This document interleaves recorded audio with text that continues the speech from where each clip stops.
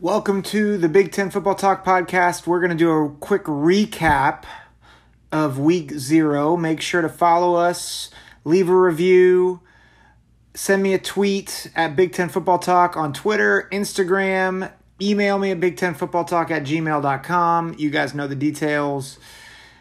It's late Saturday night, and I thought, I don't know how often I will do this, but I thought it would be good to get at least a little bit into a rhythm of doing a recap after certain games, after a lot of the games have been played out. And I picked two games on Friday morning, and I feel like I did pretty well on both of them. Illinois just beat the crud out of Wyoming. We'll talk a little bit more about that first, but they covered. I said that Illinois would win 33-17. They won 38-6, so a little bit bigger of a margin than I expected. And then we'll talk about Nebraska Northwestern more extensively. I had Northwestern winning by 1 point. They won by 3 points, and I thought Pat Fitzgerald would outcoach Scott Frost, and I thought he'd have his guys more motivated. I actually thought it was a lot worse than what I expected, which I'll explain in a minute. But first, let me just talk about Illinois, Wyoming. Honestly, there's not much to glean from this. I think Wyoming's pretty bad. They're worse, I think, even than I thought, which makes sense because the guy that they had as their starter was a transfer from Utah State. I'm not really sure that he played much. He transferred from Utah State after being there for 4 years. His stats the year before, I think, was 415 yards, 3 touchdowns, and 2 interceptions. He was, I believe, a career backup. So that's who you've got at Wyoming as your starter. You've got Titus Zwen, who I think is good. And probably the biggest thing, the two biggest takeaways for me with Illinois is they struggled to defend the run. Wyoming still had 31 carries for 182 yards with virtually no help from the passing game.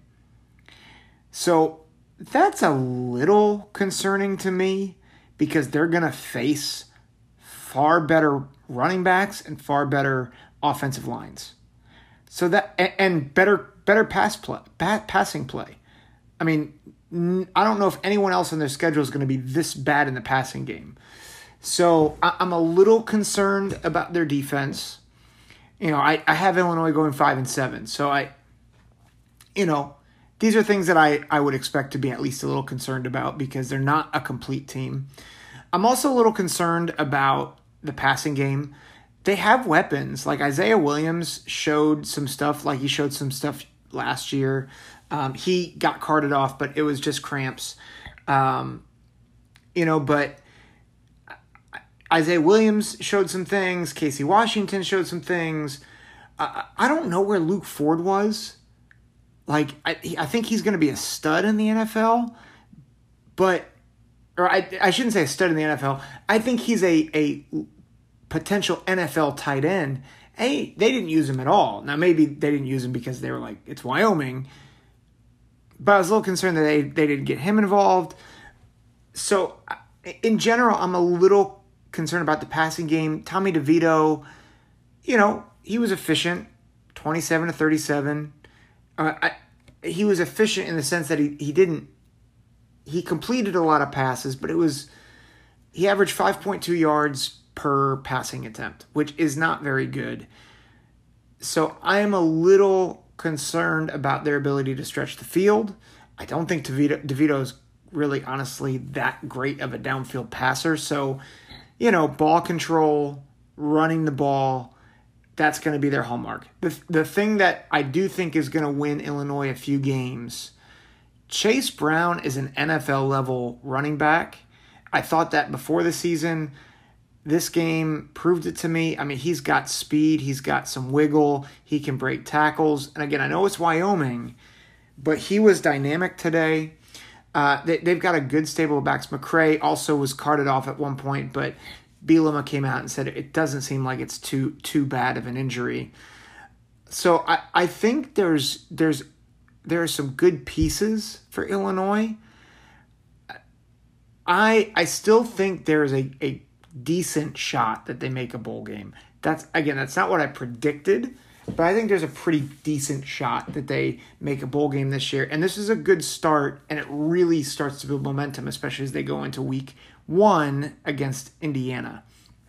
So, good win by Brett Bielema and the Fighting Illini. Obviously, some issues that they got to work out there.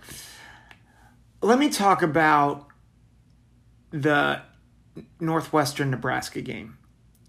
First, I want to start with Pat Fitzgerald. It was his 200th game as the Northwestern head football coach. And after the game, a lot of people kind of came out and said, why would Pat Fitzgerald manage the game the way he did? You know, he was very conservative in a lot of spots, especially some key third down conversions. And I think some of those criticisms are valid, despite the fact that they won the game. I think there's some valid criticism that at points Pat Fitzgerald was not as aggressive as he should have been. However, it's game 1 in a weird environment, and aside from a few big plays by Nebraska, they actually did a pretty good job on defense. They were controlling the lines of scrimmage, especially in the second half. Even though Casey Thompson was good in the first half, they really struggled. He was off in the second half. And I thought Northwestern's defense really settled in the second half after the couple of big drives by Nebraska. I mean, from the 9-minute mark of the third quarter on, Nebraska didn't score any points. And they forced, I think, 3 turnovers after that. So Northwestern went conservative. Here's the thing. I get it. You want to see teams pull the trigger and take risks. Pat Fitzgerald will take risks. But, there are people online on Twitter saying, this is not a good Northwestern team. Pat Fitzgerald, I don't know what he's doing. He just coached his 200th game, and he's 110 and 90 as a Northwestern head football coach.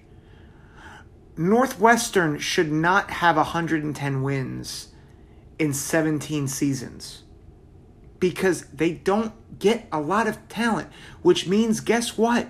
You have a really good head football coach. So I'm going to give him the benefit of the doubt. And for those who are saying this is not, they're not going to win a lot of games, just be careful. All right? Because Pat Fitzgerald has taken worse teams who have lost to worse teams like Akron because they don't have the talent, and they get to the Big Ten championship game because Pat Fitzgerald is a wizard. Like, I would not be half shocked if they lose to Duke or somebody like that, or they lose to, I forget who they get next on the schedule. But let's not, he made some odd decisions that I disagreed with at odd times. Let's not overlook the fact that he beat a more talented team in Ireland, where you have to get your guys ready. He built momentum. And Ryan Helinski, though the Nebraska defense did not look good, which we'll get to that, but Ryan Helinski looked fairly competent. Their tight end, Navarro, I think he's a wide receiver. Navarro looked really good. Their running backs, Evan Hull and Cam Porter, aside from the fumble, looked really good. Like, they've got a physical offensive line. Peter Skoronski was just mauling people today. And that defense, that front seven for Nebraska, is supposed to be good. He was just destroying people from the second quarter on. And that whole offensive line played, I thought, pretty well. So I get the criticism. I get it. If you've got your offensive line moving people around, you've got a couple of really good running backs, and you're like, I've got a 3-point lead and I don't want to self-destruct like somebody else did in this game. I get it. And I didn't pick this, but if Pat Fitzgerald wins 9 games and goes to the Big Ten championship game, it's not going to surprise me. Because, yeah, they don't have the talent. Guess what? Pat Fitzgerald has never had the talent. He's great. And I will not tolerate Pat Fitzgerald slander. Just saying, okay? Which brings me to Scott Frost and the Nebraska Cornhuskers. First off, if you're a Nebraska fan, I am sorry. I'm sorry. I cannot imagine what it is like, what it's been like for the past few years. The only thing I can imagine is that God in some way is trying to get your attention. Because this is misery as a sports fan, right? Which I totally, as I talk as a Christian, I obviously believe that God can use anything to get your attention so that you'd come to him. But that could be after hours of the podcast. We can talk theology afterwards. But my point here is this. This has been miserable, and I am sorry if you are a Nebraska fan. This was far worse than what I predicted for Nebraska. Because I thought Nebraska would be lethargic in the beginning of the game. They'd get a sense of urgency, storm back, and just miss out. And I was like, I could see them losing this game because Scott Frost might struggle to get his guys up. Casey Thompson, he's a transfer. He's, I think, an upgrade to Adrian Martinez, but new players, new guys in the system, new offensive coordinator, all that stuff. And I was like, yeah, I think it might be clunky. It wasn't clunky. Like they were on fire in the first 20 minutes. And then they just kind of let their foot off the gas. Like they have been doing for the past few years. And then at halftime, they're down by 3. And it was just sad. And you're like, what the heck is going on? And then Nebraska had another burst at the beginning of the second half. And Casey Thompson looked like a Heisman candidate. I mean, the one play where he backpedals and he runs around and hits his one of the transfer receivers that Nebraska has. I mean, it was just dynamite. And they're up 28-17. And you're thinking, oh yeah, like Nebraska's going to pull away. I shouldn't have picked Northwestern. Nebraska has more talent. And then the onside kick. And I get the onside kick on its own was a stupid decision. My issue is not with the onside kick. My issue is, where is the leadership? If you have strong leaders on your team and you have a coach who's a strong leader, that onside kick shouldn't have mattered that much. You get your defense, who you have guys who are all Big Ten performers or potential all Big Ten performers, and Reimer and Garrett Nelson. The front seven's supposed to be your bread and butter of your defense. And you say, hey, you go pick up your offense. You go and do this thing. And they couldn't. They couldn't. Because they got whipped up front. They got whipped by, I think, a Northwestern offensive line, which is underrated Skronsky's not underrated, but everybody else is underrated. But you know what? That's a battle you need to win. And you did win it in the first 15 minutes. Pushing guys around and giving Casey Thompson time to throw. But instead, you just lose all your energy, all your momentum, and you don't score for the last 24 minutes of the football game. Nebraska ran for 110 yards, 46 of that on one play. You take out the 46-yard run, you want to know how many yards they ran for?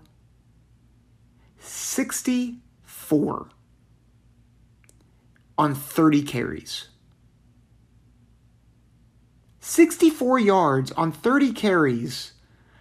That's barely over 2 yards a carry against a Northwestern defense, which we thought would be pretty poor.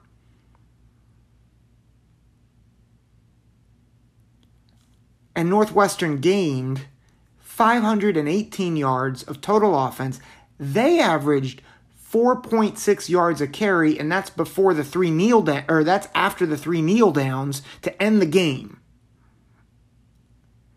Like this is an utter disaster and choke by Nebraska, and I told you so.